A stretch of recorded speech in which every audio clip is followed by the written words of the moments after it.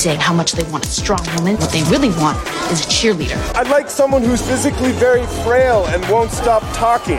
I just want what everybody wants. I just seem to have a harder time getting it. Hello, everyone, and welcome to Maximum Film. It's episode 280, and we're feeling grady as we step into the new year. It's your host, Hippie Wadiway, in the booth with me, all my friends. So let me introduce you to dams. First up, we have the Christmas Zaddy himself. One of my favorite critics on this here side of Hollywood. It's none other than Alonzo Duralde. What's good? Oh, Happy New Year, Iffy. Good is, for me, always what's good is getting to learn something new about something that I have taken for granted that's just sort of been, in my life forever. So this is one that actually stems from something sad that happened recently. We lost the great Anita Pointer, one of the Pointer sisters, over the holidays. But one of the things that I found out from a wonderful obituary written by a friend of the show, Nathan Rabin, is that the Pointer Sisters are responsible for an iconic song that I had no idea that they were the singers of. That song is officially known as Pinball Number Count, but you may know it better as 1, 2, 3, 4, 5, 6, 7, 8, 9, 10, 11, 12. That was the Pointer Sisters on Sesame Street, y'all. Yes. That's so cool. And now I know that, and that makes my life better. Ooh. Now that song's stuck in my head. Yeah. And we're all getting locked in. But another thing that will be stuck in your head, people that treat you good. You know who treats you good? The Queen of the Midwest. And that makes Super Festival programmer Drea Clark the next person I'm introducing. What's good? So smooth. I actually have a what's good that's in the music field as well, which is rare. We don't get into music that much. Generally our thing. Yeah. But mine it is Minnesotan. So there is a young man who goes by the moniker Young Gravy, because why wouldn't he? And he is a 6'7" white rapper, and for some reason, actually no, for many reasons I'm sure, people who wear brassieres have been launching said bras at this young man on stage as he tours. And there was one show in Minneapolis where he had 159 bras thrown on stage. And rather than being the pervy mid-20s something he could be, he decided that he was going to collect all of them. So they kept all of the bras thrown at him throughout his tour. And there were like 2,000 at the ends. And he ended up cleaning, donated, and spending 7 hours sorting them with a nonprofit called I Support the Girls, which then either regifts the bras that are not completely destroyed to women's shelters, gently used, to women's shelters, to good causes, to things like that. Spent a lot of time talking to them about the use of them and how important a good bra is. And God bless a story involving a young rapper or a young musician of any sort that doesn't turn into nightmare fuel. Good for you, kid. That's a good one. Yeah. And I always thought Young Gravy was a brilliant name to begin with. So, he's just score. Right? To him. He's also known for being into older women, so good for that guy. And good for you eventually. No, never. No, thank you, sir. Look, we've hung with one young Ludacris Bridges, so we know the rappers gravitate towards Drea Clark. And think about the lingerie you'd get out of it. Right? Yeah. All the haphazardly sized lingerie I could want. Oh, well, look, we have great co-hosts, but we also have great guests. So let me introduce you to one of those great guests, the first guest of 2023 from the Good Christian Fun Podcast. Second is that second? Of 2023. Okay, yep. the first that I've spoke to in 2023. Now, you are number one. I'm going to dethrone whoever I am. Sorry, guys. Number two on the calendar, but number one on our hearts. Number one in our... from the Good Christian Fun Podcast, Caroline Ely, what's good? What is good? I'm good. I'm happy to be here. I'm happy to talk shop Because the shop I work at is the movie shop. Oh, man. Seamless. You know, there's a reason I'm number 2 on the guest list. And that intro will tell you everything you need to know. What is good? You know, I just started Jessica Simpson's autobiography, Open Book. I've heard it's fantastic. I'm already loving it. I'm only about a chapter in. She's a great writer, and she's got a great story, and everyone I've talked to about it says that I will end up hating John Mayer so much more than you possibly could imagine. That's and I was like, I'm already ahead of you on that one. Yeah, low-hanging fruit, but I'll allow it. Reading or listening? Reading. Okay. Check it does out she from my read local it, do you library. I wonder if she reads the audiobook. I bet she does. I would listen to the dulcet tones of Ms. Jessica Simpson. I know, right? Telling her life story. With her southern accent. Repeating her lack of familiarity with tuna. Yeah. Sign me up. She's a rich lady, so she can not know tuna Yes, till good for her. Till the cows come home. Good Ask for her. questions for the world to be clarified and feel no shame about it, Jessica. Bingo. Exactly. You know, there was a time we weren't afraid. We weren't afraid to be wrong, and and she shouldn't be. Sometimes you're gonna get it wrong, and that's all right. What's good, Iffy? I finally did. Alonzo always does it because I always forget. Yeah, look, I'm happy. What's good with me is, TikTok is the buzzing word on a lot of trends here, and sometimes they show you some cool things. There was a TikTok that Emily showed me this weekend where instead of putting veggies in the drawer, you put your condiments there, and then you put your veggies on the side door, because the concept of it is that every time you go grab condiments, you know what you want. So you're just going to open the drawer and grab it. Wow. Whereas like your veggies often are sitting there dying slowly in that drawer because you're not looking at it all the time. Yeah. So that way you always have your eyes on your veggies, and you always, and there's way more space in the drawer. So you have a lot more space in the fridge.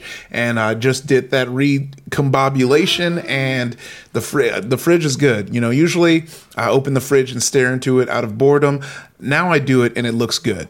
So gotta say, that's impressive. What are the results? Have you eaten a single vegetable since you did that? Well, you're gonna have to check in on the next episode. I did it today. I did it today. But because I split shop. I shop both at like Vons, but then I also go to H Mart to get my dumplings. Yes. I realize you can't shorten dumplings just right now. Frozen dumps, none of it. No, you can't say my D's either. Nobody goes to public places to get their dumps. Yeah. So, but yeah, I got dumplings, and then those like cheesy corn dogs. They have those frozen there, and then I get Naomi. I get her a bunch of like snacks from school there. So Caroline, I wish you could understand how many of our what's goods involve Iffy going through H-Mart? his H-Mart shopping list. Okay, Iffy, we need to talk later though, because I just moved to Arcadia, and there's an H-Mart. Then we go to the same H-Mart because no way. I know. Let's go get our dumps together. Yeah, we're gonna get our dumps together. You heard it here first. I just want you to hear cheesy corn dogs. I'm intrigued. I need to go find those. That sounds good. Okay, yeah, we'll talk all about it. And you go to the Fika coffee right beforehand, so you have your little Java, and then you go. Oh, it's gonna be great. Look, and it's great because you know what I'm gonna do? I'm gonna shut up so that there will be women talking, because that's the movie we're talking about today, the new movie from Sarah Polley. Wow. And later, we'll have a hotline call about movie music. But first, it's time for Itidick, our movie news segment where we ask the question, is this important? Do I care? Andrea is going to kick this thing off. All right, by the time you listen to this, the Golden Globes will have aired for the first time since 2020, when I last worked on them. We're recording this before they air, so we don't have any takes on winners or upsets, but the fact that the ceremony is happening at all is news. Last year, you may remember the LA Times broke the story that the Hollywood Foreign Press Association, who put on the awards, had no black members, no as in zero. And they do all of the nominations and the winners. determining those. In the ensuing scandal, NBC decided not to air the show. Now the HFPA has done some work on itself, and the show is back on NBC with Gerard Carmichael hosting. I'm super jealous of that. I always wish he was hosting the Spirit Awards. Is this important? Do you care? Ooh. That's an accidental burn. We haven't announced our host yet. We could have an equally great host for the Spirit Awards. This is true. I resent the fact that I kind of will have had to have watched the Golden Globes this year just to see Gerard Carmichael, because otherwise, I mean, the thing about the Golden Globes is like no one really took it seriously.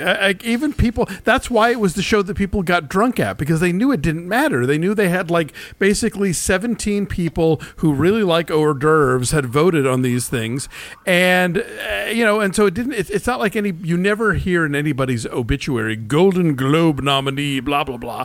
But it's a TV show, and it's a TV show that people have watched in varying degrees, and it promotes other TV shows, it promotes movies, all the stuff that's being nominated. But I mean, it's not like important or serious or whatever. So like, get it together, Hollywood Foreign Press, if you're going to continue to exist. And I'm glad steps are being made in the right direction, but I think obviously there's a lot more to do. But ultimately, yeah, I think it's not important, and I wish I cared even less than I do. What I wish is that in my future obituary that it says former low-ranking employee, Golden Globes employee, yes, Drea Clark. Yeah. So first now line. Someone could add that. She first was thing. famous. Yeah. No, it is funny. Like it's always been unique because it's this combination. It has TV and film.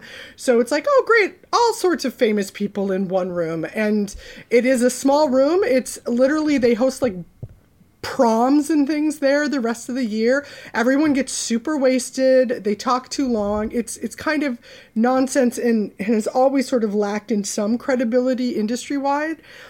I do think the reckoning of it, of calling out this organization, millions of dollars goes into award seasons. The Globes has always been a big component of that. It helps films and TV shows, but especially films, enormously to be able to hang marketing off of nominations, off of wins. But it is such a machine. And I think that the more you draw attention to how that machine works or doesn't work, it's helpful. Like the idea of the people that didn't know that there's, less than 80 members of the HFPA that came up with all of these nominees, of like, what? Like just foreign journal, they're just going to pick who? Okay. And so calling them out, calling who is comprised, who's valued, whose voice counts, and saying, all right, we either credit that or we don't. Again, I will point out this year they are airing again, and they're on a major network, but they're airing on Tuesday night at 5:00 p.m. So, baby steps, I guess, but they have major stars taking part. And yeah, what are you gonna do? I didn't even know about the black members thing, which makes it even funnier that Gerard Carmichael's the host now, where it's like, all right, we got to get a black host. I'm going to tell you, there was zero way where they were not having a black host. Yeah, they were like, we got it. Oh, he's gay too? Oh, yeah. For sure. At first, they wanted Will Smith, and they were like, well. I know, yeah. Or I would think Wanda Sykes would have been more of a sweep. Oh, my God. She probably, having hosted the Oscars last year, was like, yeah, pass. Yeah. She's like, I'm done.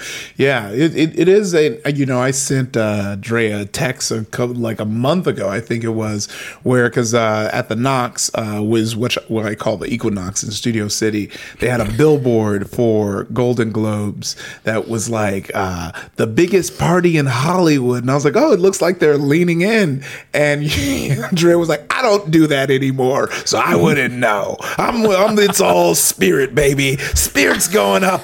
Forget Golden Globes are in the rear view. Yeah. That's I'm dead looking. to me. I don't know her all the time. Yeah, I don't know her. But then, they recently switched it with Gerard Carmichael, and it doesn't say like the greatest party anymore. It says something like "time to get serious" or so. I was like, "What is happening?" Oh, like, no. what? They're like, "No more Mr. Nice Award show." It We're was good wild. now. Yeah, exactly. I was like, I like the party version. That one, I like just lean in, but also just get people of color voting. Man, I'm just a civilian, with these kind of things, but I love awards shows. I never miss them these days because it always pays off to watch them to the end. I mean, we've seen that with the Oscars the last several years. And so I'm excited about the Golden Globes. And what I think is interesting is they not only had the reckoning with the racial makeup of their team, but also Brendan Fraser accused, I think, a Golden Globes member or a previous president or something. Mm-hmm. Yeah. And so he is boycotting the Golden Globes, which is amazing, I think, and very cool of him. But now that puts all the other actors that show up in the position of being like, well, we're here because we are making a change for my trophy. Tell you right now, 100% of those presenters at the start of their speech is going to say something about like second chances, embracing whatever. We believe the in only redemption. one who's not, the only one who's not is going to be Quentin Tarantino, who is going to be 100% clueless, oblivious to any of the tone things that are happening. I love award show activism. I think it's so funny. So I'm just excited of like what they'll pull out, for that, and Brendan Fraser's very obvious absence, because I think he probably maybe even would have won something if he went. Oh, yeah. He still might. As long as they can, like, if anybody says anything remotely lefty political, if they can cut to, like, Mel Gibson and Vince Vaughn glowering, that's what we're here for. Yeah, exactly. Oh, man. Well, speaking of esteemed actors, Dave Bautista says he's ready to leave Drax in the MCU behind. In an interview with GQ last week, Dave Bautista said that he was relieved that the upcoming Guardians of the Galaxy Volume 3 will be his last film in the franchise. The actor said he was grateful for his time playing the alien character, but added it wasn't all pleasant. It was hard playing that role. The makeup process was beating me down, and I just don't know if I want Drax to be my legacy. It's a silly performance, and I want to do more dramatic stuff, end quote. Is this important? Do you care? Man, I love actors talking about their craft, but when they're actors that start as professional wrestlers, good for you. Again, like the Jessica Simpson of it, dream the frickin' dream, right? You're Dave Bautista, you're like, listen, I'm going to refuse to get a normal person body type. I will remain enormous and fully muscled, but you will see me figure out how to play in movies as if every kind of Randy looks like this. Well, Dave, if you've been following Batista on social media at all, he's long been saying, like, this dude is an acting nerd. Like, he looks like the buffest man in the world. But, like, I remember, I think, like, oh gosh, it had to be, like, almost 6 years ago, he was talking about going to Cannes and how he didn't feel like he was respected as an actor and how people like think of him as a wrestler, and he was lamenting those things. And I talked about this a bit in the sense of like the big guy acting thing, right? Where it's like when you're a big guy acting there, you get big guy roles, and we're starting to see that kind of change. I mentioned 9 Days with Winston Duke. I've mentioned the Bullet Train performance by Brian Tyree Henry. And now it seems like Knock at the Cabin Door, you have Dave Bautista playing someone more subdued and really leaning into it by way of one M. Night Shyamalan. But it is like interesting, but it is also like, it is still like really funny of like, I'm blessed with all these muscles and I look ripped as fuck, but I want you to think of me like a small Thespian. Christian Bale, mealy mouth. Yes. Like I can do mumblecore, okay? Go, please. No, I remember seeing him in Blade Runner 2049 and thinking, okay, this is somebody who is like trying to, like redraw the box basically, and not just kind of do the stuff that you would expect them to do. And so I'm not surprised that he wants to expand into things that aren't based on his physique. And I think, I think, you look at him in Glass Onion where the physique is part of the character, but it's, it doesn't mean that the character is heroic by any means, Nice. And so, I think he's definitely interested in going there, and more power to him, because I mean, I think like The Rock has made a career out of like leaning in hard into that thing, and John Cena, is sort of embracing this idea of like, what if this but funny? But yeah, I don't see why, because I think we've gone through this period where, even women playing serious roles were expected to fit a certain body type, whereas men could have a gut or could be like, ripped or whatever. But now, like, all the men have to be ripped all the time. Like, I can't tell you how many things I've seen where like the nerdy character like takes his shirt off. And you're like, no. We call that the Justin Long phenomenon. Yes, exactly. Thank you. And I'm not talking nerdy like Iffy is nerdy, which, yes, you have certainly proven to the world that you can be, the gym going nipple pony and also know a whole lot about Naruto. I'm talking about like pony. The guy who's supposed to, that was an old boyfriend of mine had that expression. I'm talking about movies where like it's supposed to be the quiet guy who's in the library all the time. It's like, really? Then where did that six-pack come from? Yeah. So yeah, I think Batista can do whatever he wants, and we're just going to take it for granted that yes, he happens to be built like an oak tree. I love it. I don't want Drax to be my legacy. Fair. I totally understand. I would love to have Drax be my legacy. I will continue to accept the residual checks. Yeah. However. Good luck to him, though. I think you should try everything you want to try in life. So sure. He's just gonna have to prove it. Let's see what happens. Bring it. Yeah. So hey, before we dig into women talking, there's an interesting new report about women in the silent era. In a report they're calling "Women They Talk About," the American Film Institute revealed the details of a 3-year study of over 6,000 silent era films. Turns out that nearly 11% of films directed between 1910 and 1930 were credited to women writers, directors, or producers, and women were credited as writers on more than 27% of films from that time. That means that women were more involved in film production during the silent era than at any other time in the 20th century. Is this important? Do you care? Wow. This is like exciting and a bummer. Isn't it funny Right? that things can be more than one emotional Two things can be response? True. Yes. That I love them digging this up. I love them publicizing it. I love that for the women of that time. There's long been, mention of how when Hollywood cinema was starting up or when silent films were happening, that women had a more predominant voice and they weren't just background or assistants or whatever. Editors. Exactly. But the bummer of it, of course, is, oh, cool. Well, so they started that way, which means they got elbowed out at a certain point. And then also the majority of those films are also lost to us. So being able to access what the perspective, like a woman telling a story in 1910, I'm fascinated by that. Please tell me what life looked like for you, even in a fictional component. And so, yeah, that's the bummer side. It's nice to have that reiterated or discovered, but oh, cool. Love finding a bummer lining. Love it.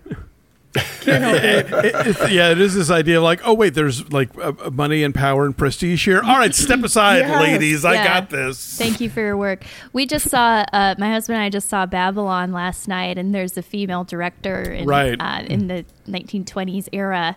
And after the movie, my husband, who's great, he loves movies, but he just didn't even know. He was like, so did they make that up, that there were women directing then, or was that something that happened? I was like, no, that definitely happened, and probably there were more She's than based on we even Alice, know. Yeah, it's based on Alice Guy Blaché, right? That character? Or Lois Weber, maybe. I mean, there were a lot of really, frontline women directors. And actually, Kino and Milestone Films have been doing a lot of DVD reissues in recent years about women directing in like the 10s and 20s. Lois Weber among them, but yeah, Alice Guy Blaché, definitely a pioneer. And yeah, so there's, a lot of it is tragically lost, like everything of that era, but there's still quite a bit to see. And so if folks are interested, I encourage you to check it out. In fact, recently they put out a collection called like Cinema's First Nasty Women. And there are films made by women also about like sort of complicated, female protagonists. I wonder, maybe in like decades to come, as this kind of stuff is being published and more people know about it, if that will change the legacy or the amount that people talk about these women, because you're going to have all these new film students coming out with more resources at their and will become fans of these women, you know. So maybe we missed the boat, but hopefully their name gets brighter as time goes on. Well, you know, yeah, it's always that thing about like who decides what the canon is. You know, you have like women writers and you know, painters and various, you know, artists of different media not getting the same, you know, composers not getting the same credit. You know, but then you know you start opening up who gets to vote in the Sight and Sound poll, and suddenly Jean Thielman is #1. So you know, we'll see what happens. Yeah, it could happen. Bet. All right. Well, we're gonna take a break, but when we come back, women gonna be talking.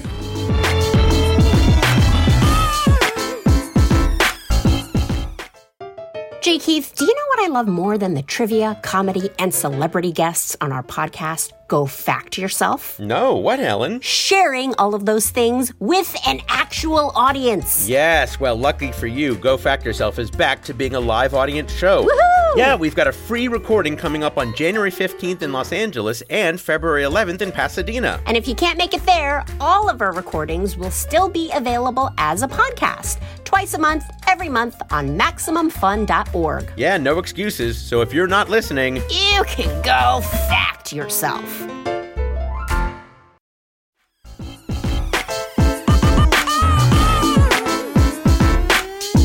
Welcome back to Maximum Film. I'm Joseph Iwadiwe. In the studio with me are Drea Clark, Caroline Ely, Alonso Duralde. Today's movie is latest from director Sarah Polley and stars an almost entirely female cast, including Rooney Mara, Jessie Buckley, Claire Foy, and Sheila McCarthy, just to name a few. It's based on a novel by Miriam Toews. Drea, would you mind giving us, I'm not going to say brief, as long as you feel fit, Oh, sure. Drea gets to get the that it takes to give us a synopsis of Women Talking. Thank you, Iffy. I will. And you sit down, Alonso. Sit down, sir. All right. Women Talking takes place in a isolated religious colony. It's Mennonite in the book. It is not specifically referenced in the film. It begins with the revelation that the men in this community for years have been drugging and sexually assaulting the women, and lying about it and gaslighting them. The men leave when some of them are arrested for this, and they're going to go bail them out. And then the women, literally over the course of a day, vote and then decide to talk out whether they're going to stay and fight or if they're going to leave. So it is revolving around the conversations between these women. 3 families have been chosen to represent the colony as a whole in making this decision. And we watch each of them talk through the varying stages of anger, grief, spiritual concern, sisterhood, motherhood, and otherwise, as they come to this decision. It is also the entire thing being documented by the lone man that is left behind, who's named August, who has returned to the colony after time studying. And he is writing down because, of course, none of these women has been taught how to write. Women Talking. Amazing. Now you guys can speak up again. I did not consent to that. No, I think you and Caroline should kick us off here, please. That's fair. Yeah. That's fair. I don't know how you guys are calling this anything but Women Be Talking.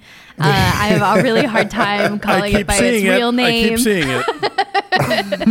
So, Women Be Talking. if I say that, just know it's with all respect in my mind. Women As a be woman who talking. talks. Yeah, Yes. exactly. Yeah. Yeah, almost professionally. Yeah. Well, you know, the movie is adapted from a book that was inspired by actual events that took place in a Mennonite colony in Bolivia. Did anyone know that going in? And does it matter at all if it's based on a true story or not? I did not know that, but it. There was nothing about it that seemed like, this could never happen.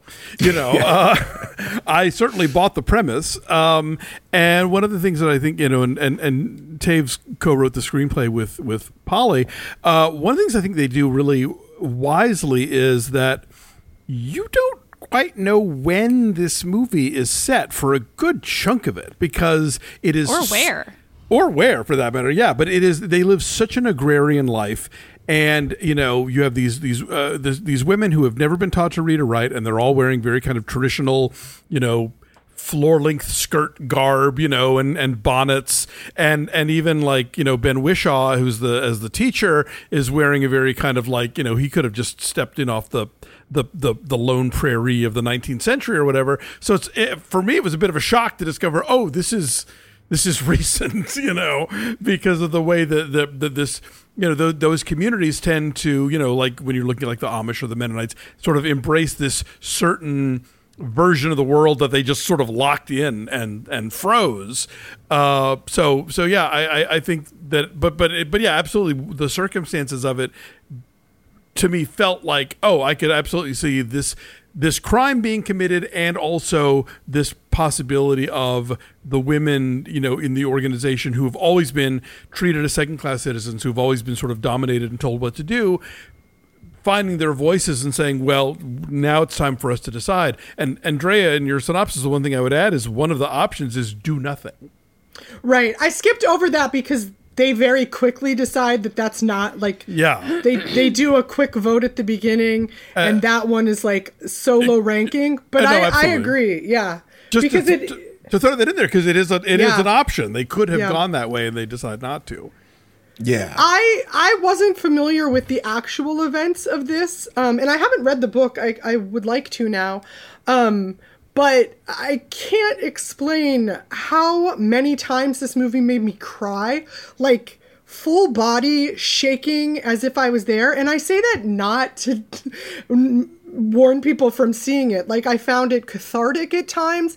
These women are asking so many questions and yelling at the sky about so many things that lack of recognizable time and place worked for me, because I was like, oh, I still yell those things. I ask those questions. I believe all of these things. The idea of the frustration of not being heard, of not being counted, of not being credited or valued in a certain way.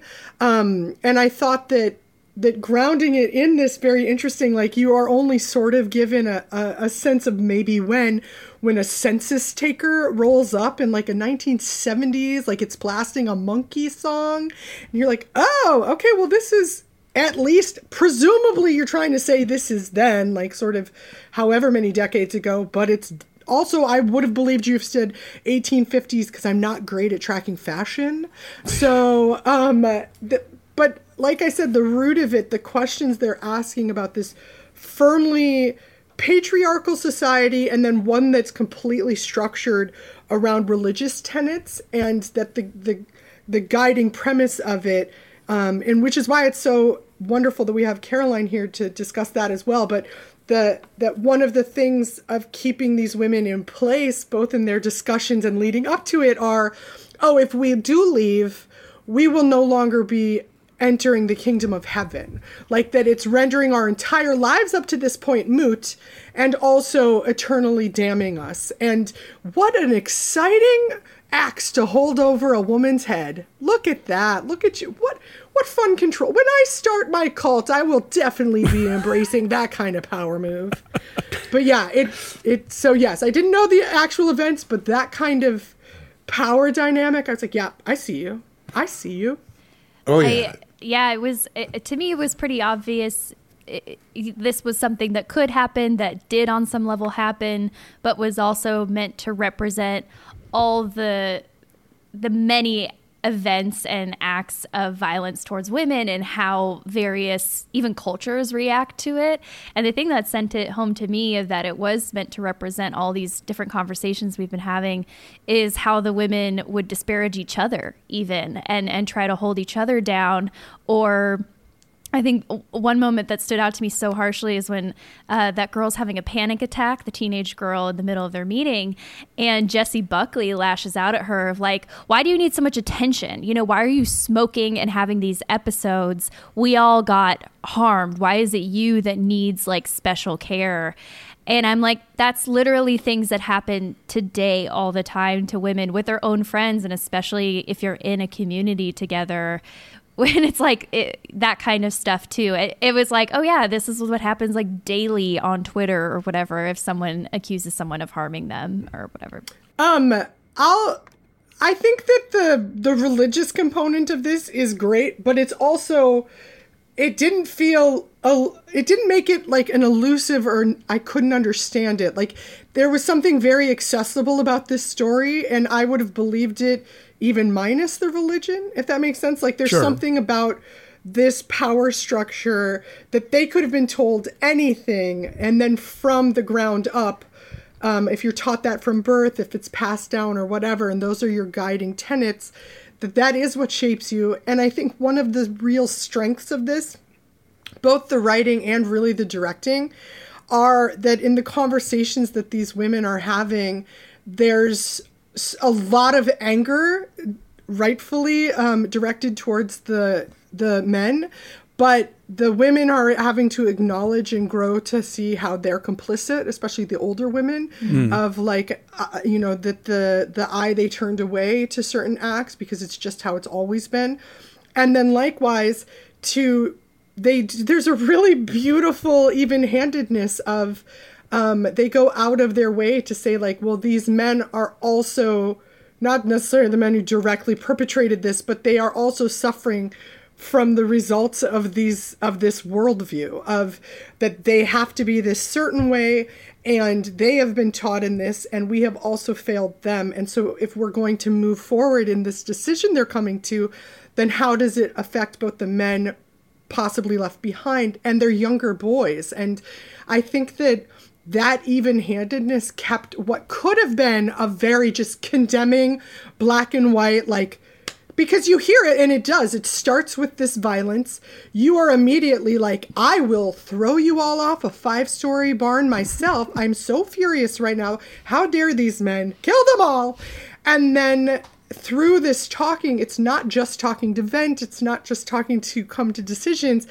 It's talking out the complexities of all of this. And there's so much nuance. Like, every character has different shades of their anger or their resentment or their ability to forgive. And I found that so fascinating.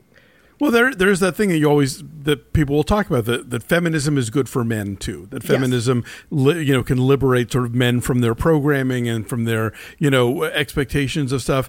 I mean, Iffy, you're the father of a daughter, and so I obviously, as somebody who was, just the fact that we're living today, that you grew up in a different world, and I have no idea what your parents were like, but I'm just guessing if they were a product of the the 60s, 70s, 80s, and you're now having to move along and raise a strong young woman. I'm curious about sort of your take about generations and how that kind of thing is portrayed here. Yeah, it was very interesting watching this and just getting more and more angry because of the way that they unraveled, these assaults, and you just see just how bad it got. And I think, it took me a while to figure out that the 4-year-old was involved. And when those dots were connected, I was like, oh yeah, no, we need to be clipping these men, right, left and right. Like the scythe wasn't enough. And the clipped, I mean kill. Like I'm using a slang for kill. They need to be like a gun clip, shoot them, and take them out, treat them like Old Yeller. Their time is done. Because it was just heinous and also it was very interesting to watch from the perspective, and I think that's what made this movie so kind of heart-wrenching and interesting, is you just see just every, like you said, every layer of it. And like Caroline was saying, how you can just see it, this kind of microcosm event can cover a macro level of the ways that people deal with assault, the way that it is brushed under the rug, the way, like the simple idea, like you have to forgive this person or you don't make it into heaven. On the one level, having a daughter is like, yeah, no, the level of prison I'd have to deal with after this, incomprehensible. Go ahead, do what you will. I have already done what I had to.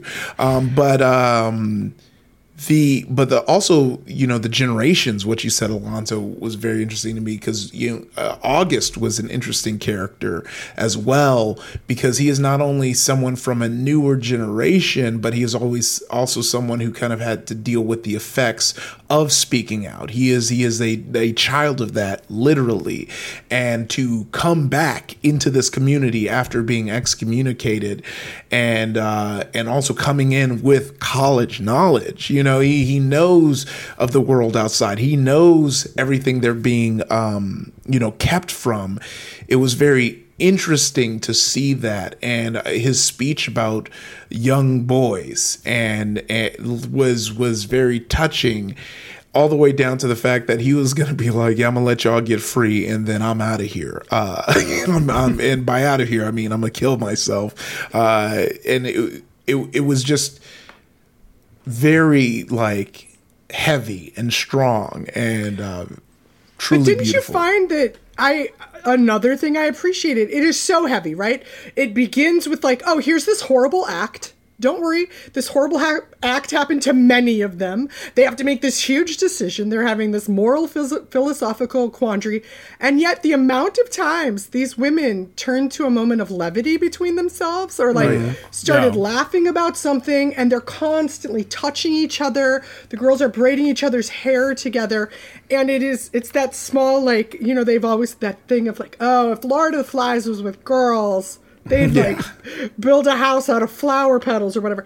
But there is something that, again, it's a well-balanced meal. You're getting, it's not just proselytizing. It's not just, hear this complaint I'm making. It's, each of these characters has a perspective, and they're also going to keep injecting some lightness or some beauty or some love within it. And for a movie that is literally called Women Talking, it is so not stagey. When it's all set up and you think, we're just going to be in this barn then, but the Polly and her crew are so great about making that space really sort of alive and enclosed, but at the same time finding ways to shoot it, angles to be at where you don't just feel like you're just watching a play that somebody set up a camera on. So it's a movie that vibrates with life, even as it is so much about discussion and about confrontation and these things that are happening within verbal interplay. But you're right, they do weave in this physicality to it. I mean, I think one of the sexiest things I saw in a movie last year was Ben Whishaw drinking water out of Rooney Mara's hands. Swoon. There's just so much going on here, so many levels of the story that's being told. And it's not just this Jeremiah of men bad, I was just, she's such a virtuoso as a filmmaker. I mean, she was a great actress and probably still is if she feels like ever doing it. But as a director, I just so admire what Sarah Polley does. There are a couple things that have been kind of sticking with my mind after this movie. I saw this today, so I'm still in process. Ooh, but the Americana, gorgeous, love it. But the one thing I thought was very poignant was that it was the two youngest girls that spotted the assaulter's face and were the ones to actually point him out. And I was thinking later, I'm sure they're not the first ones that saw the face of someone who had harmed them. And you learn later, too, that Melvin probably knew. And you think that the older generations, many of them probably also knew who had done it. And it takes the younger ones who are a little bit innocent and don't know how the world works yet to actually point the finger and stop it, and say, why are we just accepting that this could be vague or Satan or a ghost or something? We were awake and we saw them. And that's the optimism of it, right? The idea that those younger girls aren't as beaten down or beaten into the, sorry, I keep using the word beaten, aren't as downtrodden or whatever, that, and they're not already so immersed in it that they can't speak the truth. And to them, they also, like, there's a moment where someone says, like, well, they could let them go. Like, they could just, and they're like, we saw them. Or they said, like, what if it wasn't all them? What if they didn't actually do it? And they like, we saw them. And the idea of, there's an optimism of that it can be changed. And that, like, Ben Whishaw speak that you were just talking about is alluding to the fact that it can always get better. You can be improving each generation. And if you're not interrogating the decisions of your culture and your structure and how their hierarchy of how things work, then it won't get better. You have to always be wanting more. And seeing those girls behave in that way was a great example of, no, it could. And actually, to what Alonso said, August, the Ben Whishaw character, we learned his mother was an activist and his mother did push beyond that. And the result of that is, in August's character, you have a male who was born in this world, who's still part of it, who is happy to acquiesce and listen to these women, to be privy to what they're doing. Like, it is possible. It's not, oh, men are like this, women are like there is a fluidity of expectation that is really another thing that keeps it from becoming he totally demonstrates dire. What's possible, like just by his existence. The other thing, and always finding the bummer lining, as Drea said, that I found difficult in watching this movie is, because of my podcast, and we just cover every once in a while, like news going on at the big churches of America and what's happening and stuff. I can't tell you how many horrible stories there have been of pastors or staff members or whatever getting accused of something. And the church's response quite often is, he apologized and we're welcoming him back in. And they will literally bring the man back on stage during a service and people will stand up and applaud for him. This happens recently, often, all the time. At the SBC, I don't know if the Southern Baptist Convention, there was just this like bombshell report of all the ways that several, this is a loose collection of churches that are in this convention. But anyway, bombshell report of how over and over, they were suppressing reports of assault or dismissing them outright, or even, going after the women who had accused them. And as I was watching this movie and seeing the way that they were handling something that has happened in so many churches recently, I was so sad, because I was like, this probably actually wouldn't happen. Like the forces of inertia and spiritual abuse. And the thing that I almost was like, in this movie, if this women were real, if this were the community, there would be so much more Bible talk and praying and talking about like real forgiveness. Like they're actually shame. Quite progressive, I think, for even for like an evangelical church would have been more conservative in their reaction than these women were, I think. But I have to be hopeful that things could change and things get better. And then I was thinking about the first line when this movie starts, is this is an act of female imagination. And so these results that the women leave in peace and they go start a new community haven't happened probably yet in most church communities. They didn't even happen in Bolivia with that real story. But in our imagination, we can think of something better. And this movie, I think, hopefully is an act of that. And it's nice to like manifest that out there. It's an act of portraying the world the way you wish to see it. Yeah. Vote. Yeah. Vote. Let's get this vote going. So the way we do votes here on this podcast is Screen It being the highest, Stream It being the next one, and Skip It being self-explanatory. So who wants to kick this off? I'll go. This movie started, and if you know those things where they're like, who are you in this picture? I'm like, I'm Claire Foy. I'm angry and I'm very, very loud about it. This movie as you know, was one of my top 10 of the year. This is definitely a Screen It for me. Tag yourself. Thank you, Marissa. I'm thinking of the tag yourself element. I am Claire Foy. And I could talk about this movie for 100 years, so if anyone else sees it, please feel free to reach out to me on Twitter, and I will discuss it further. I do want to stress, for as much as it made me weep, I'm so glad I watched it, and it is easier to watch than maybe you think from what we're saying. Like, it moves along so quickly. If you're like, oh, it's a bunch of women arguing things out in a barn, believe me when I say it looks better than we're making it sound, maybe.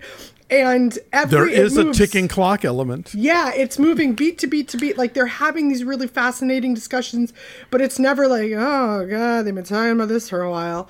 It's anyway, I adored this film. I think it's so incredibly made. It was so nice to see like Sheila McCarthy or Judith Ives, actresses that you've seen for a long time in other things, get to shine in this unique way. And yeah, it was cathartic for me. Like, that ending, yes, I cried again, but female imagination, thank you. Give me that ending. Mm-hmm.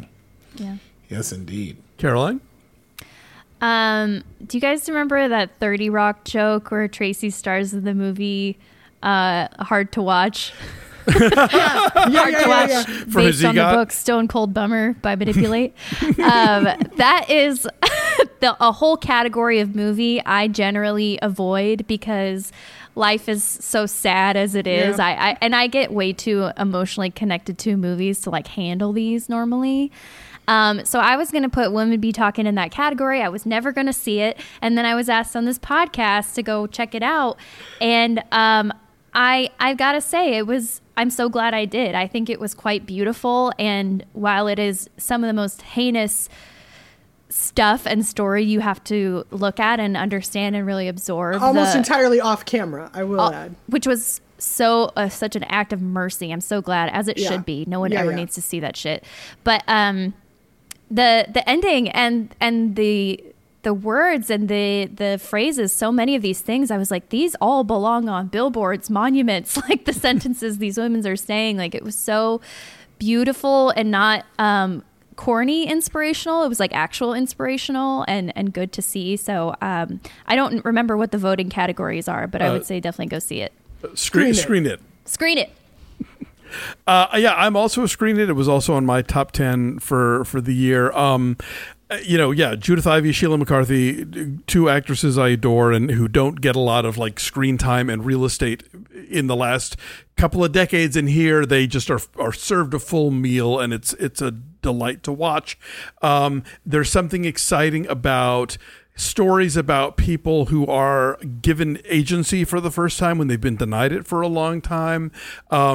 I think, every time I read some mediocre white man talk about wokeness, they live under this idea that because women and people of color and queer people didn't used to get the talk in the public sphere, that means they never had anything to say. And now that we're giving a platform for that to happen, that it's strictly some sort of weird tokenism and not the fact that they've always had something to say. So the fact that you have these women who have been living in a religious community that has sort of silenced them and rendered them as second-class citizens, coming forth with all of these ideas and concepts and feelings that have been welling up inside of them and getting to like spill out in this way. It's thrilling to watch. It's thrillingly made. I recommended Sarah Polley's book earlier this year as my What's Good, which I recommend in conjunction with Women Talking, because she covers a lot of the same issues in terms of, women and sexual assault and how the culture handles that. But yeah, Screen It. I love this movie so much. Please go see it. Yes, all right. And you know me, it's going to be a Screen It as well. Yeah, just a harrowing, dark look that I think the power within it is the fact that it's like we see this in many different forms. And I think that is the power of cinema, and I mean that super unironically, but it always feels weird to say. I hear you. Yes, but in just a quick anecdote before break, just speaking about what Caroline was saying about, the church and everything like that, Honk for Jesus, Save Your Soul, when I was looking up stuff to talk about it, because it was one of my top movies of the year. You better believe the church is review bombing this movie, but they're trying to be discreet about it by saying like it was so slow and what was going on. I was like, no, that's a goddamn lie. Sorry, excuse my French. But yeah, It was Your sacrilegious French. Yeah. The Catholics know a thing or two about this subject too, believe me. Yeah, but it is wild how like there is this weird gaslighting within the church where it's like we can't talk about it even though it happens. We're not going to do anything about it, but you can't criticize it, and it is wild. As someone who grew up in the Catholic Church as well, shout out Alonzo. It is wild to see. But we'll be right back after you hear from another show from Maximum Fun.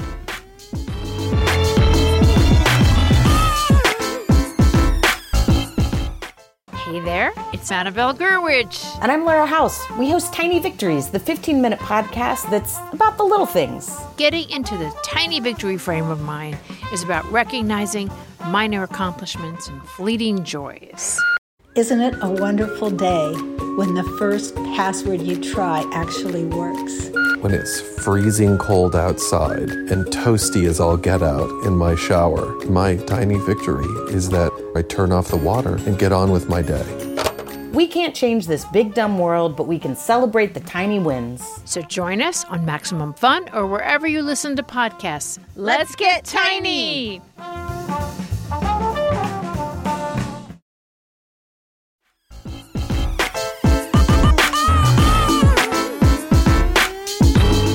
Welcome back to Maximum Film. I'm your host, Ify Wadiway. In the studio with me are Alonzo Duralde, Caroline Ely, Drea Clark. And today's movie had a distinct mood that was supported by its simple score. And today we have a hotline letter about movie scores from Benjamin, who writes, I love the podcast between the hosts, guests, movies, what's good, edicts, and discussions. Prompted by a discussion in a Facebook thread by friends of mine. Take a well-known movie with a score or a jukebox soundtrack. Replace the music with a different score and change the whole mood of the film. Which movie would you like to pick for this? Who do you replace? Who takes the new job? And what kind of movie does it become? So we're swapping out the... I have never expected you to nail sounding toothless. So I gotta go pour myself a julep. I'll be right back. I myself am a simple movie podcast host. What's this guy's favorite movie? I had a friend in college who was very good at doing the thing where it sounds like your tooth is missing. Oh, yeah. Like whistling. I can't do it. So this game is fun and is probably even more sort of nuanced if you do it with scores. I am not good with scores. Like, I don't always hear them. The better ones I don't hear, honestly. Well, that's ideally, I think the best ones are sort of, they don't make themselves known necessarily. Right. Well, so as a result, what I was thinking of for this are, what are songs? Because the other thing they gave was jukebox soundtracks. I'm like, what are movies that are either musical or defined by music in some way, and therefore I swept them.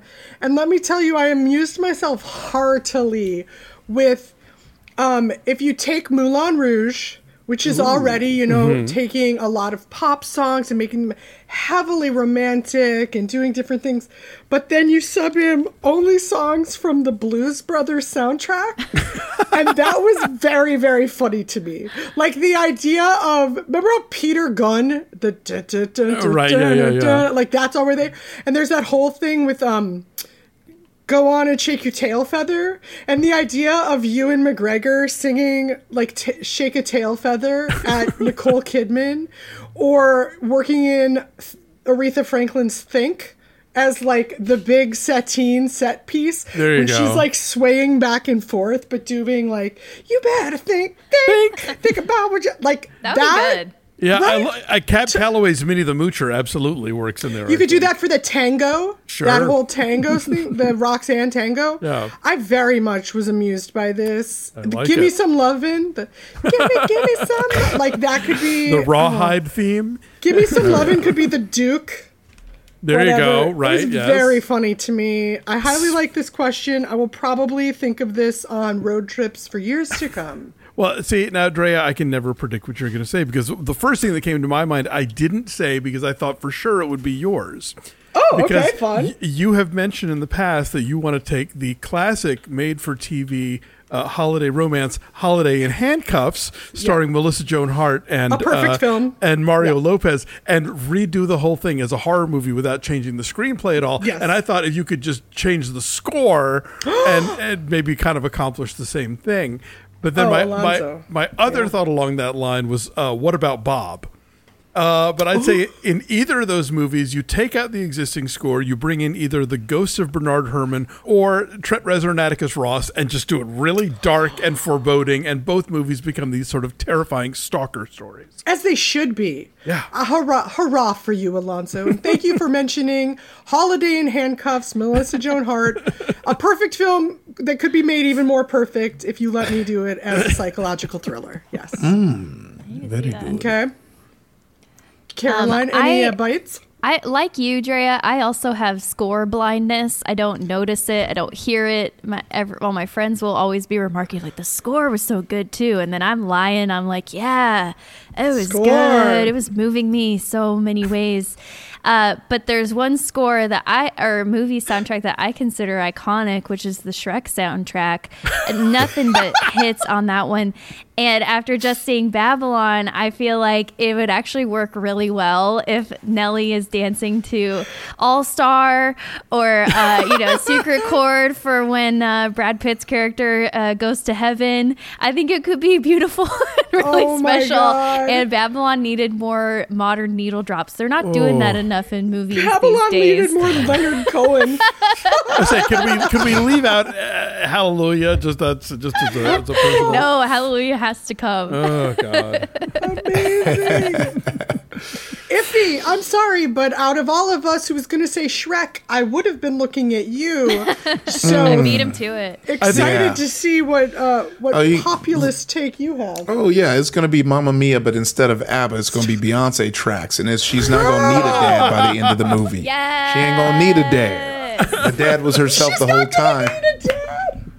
The dad was herself the whole time. Wow. Iffy would watch, would produce, would license tomorrow. Oh yeah, amazing. That would heal the world. Oh, that sounds so good. and you can even throw in for the Christine Baranski and who's the other Julie Walters. Julie Walters numbers. You maybe throw in a little Destiny's Child just for why not? Oh, love the party. Yeah, that's the big finale. That is the big finale. Everyone's ready. Oh my God, I want to watch it. Somebody sync that up and send it to me. It's gonna happen. Oh, nice. Wow. Look, it's good. It was good. And that was a very, very good question. Yes, sir. So thank you yet again for coming through, letting us know. Benjamin, you did what needed to be done, and that was fun. If you, listener, got a question for the hotline, write it out or record a voice memo on your phone and send it to MaximumFilm@MaximumFun.org. But now, it's time for staff picks. It could be any movie at all. So who wants to kick this off? Oh, I've got one that is another film about women, directed by a woman.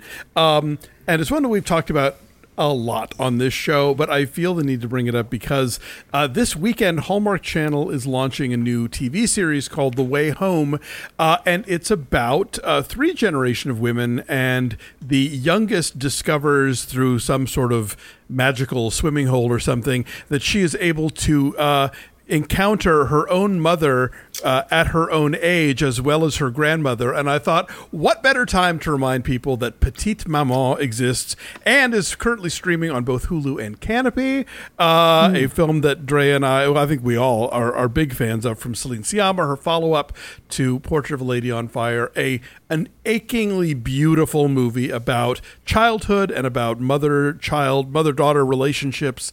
And if you have, for some reason, not seen it yet, despite our constant exhortations for you to do so, it's out there. It's streaming. Petite Maman. Check it out. I'm going to piggyback on that because I've finally a segue. Finally. It only took me 5 years. But my recommendation is a short film written by our guest from our Petite Maman episode. Oh. And the film is called My Year of Dicks. It is currently on Vimeo for free. It's 25 minutes, animated, fantastic. Pamela Ribon wrote it.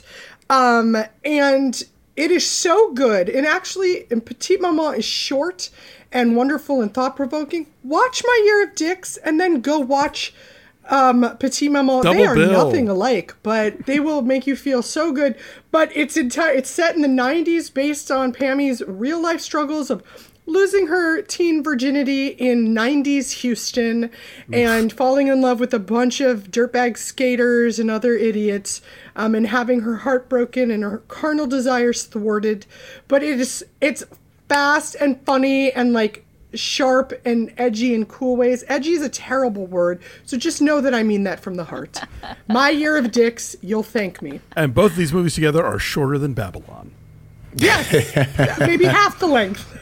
I don't know where this podcast stands on Megan, but I stand with Megan.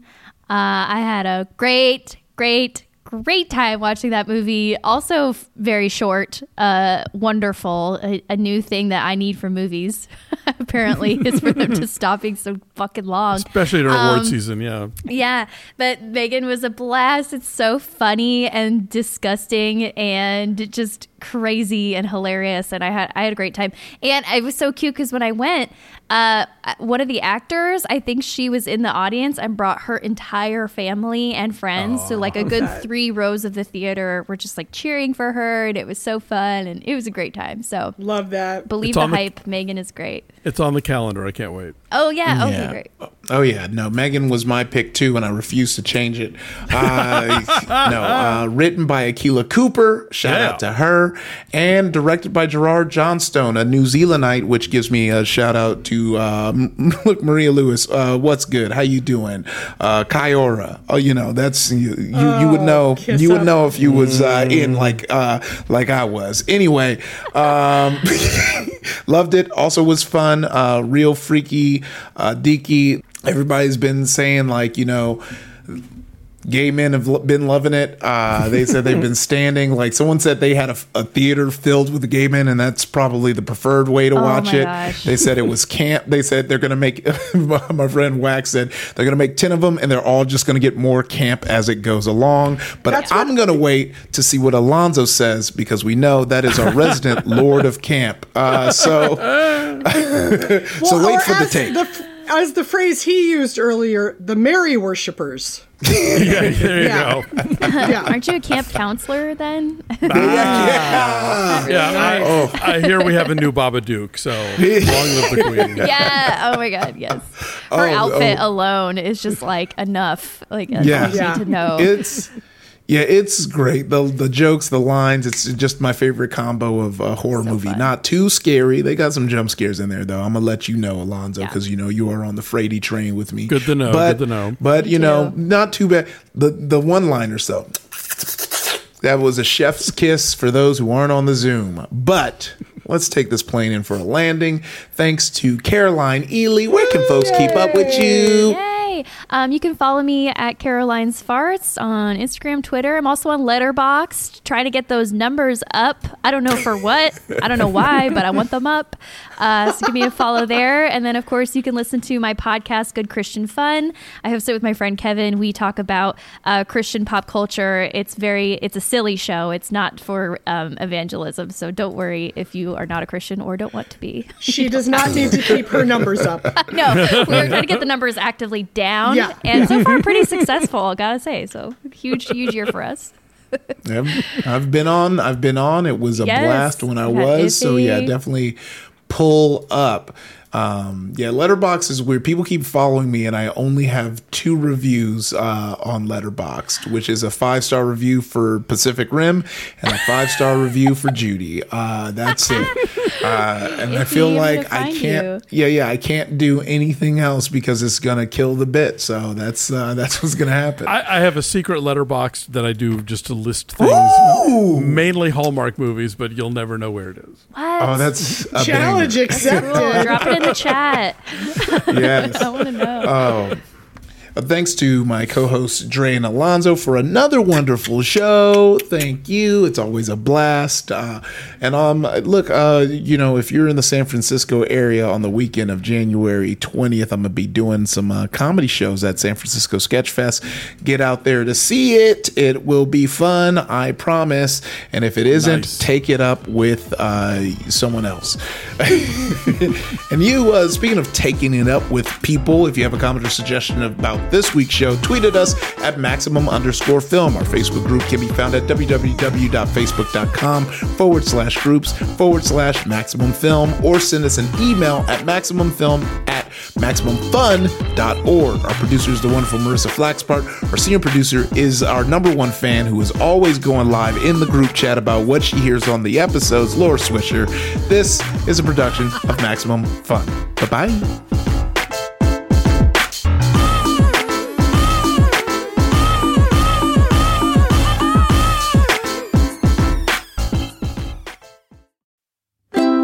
MaximumFun.org. Comedy and culture. Artist owned. Audience supported.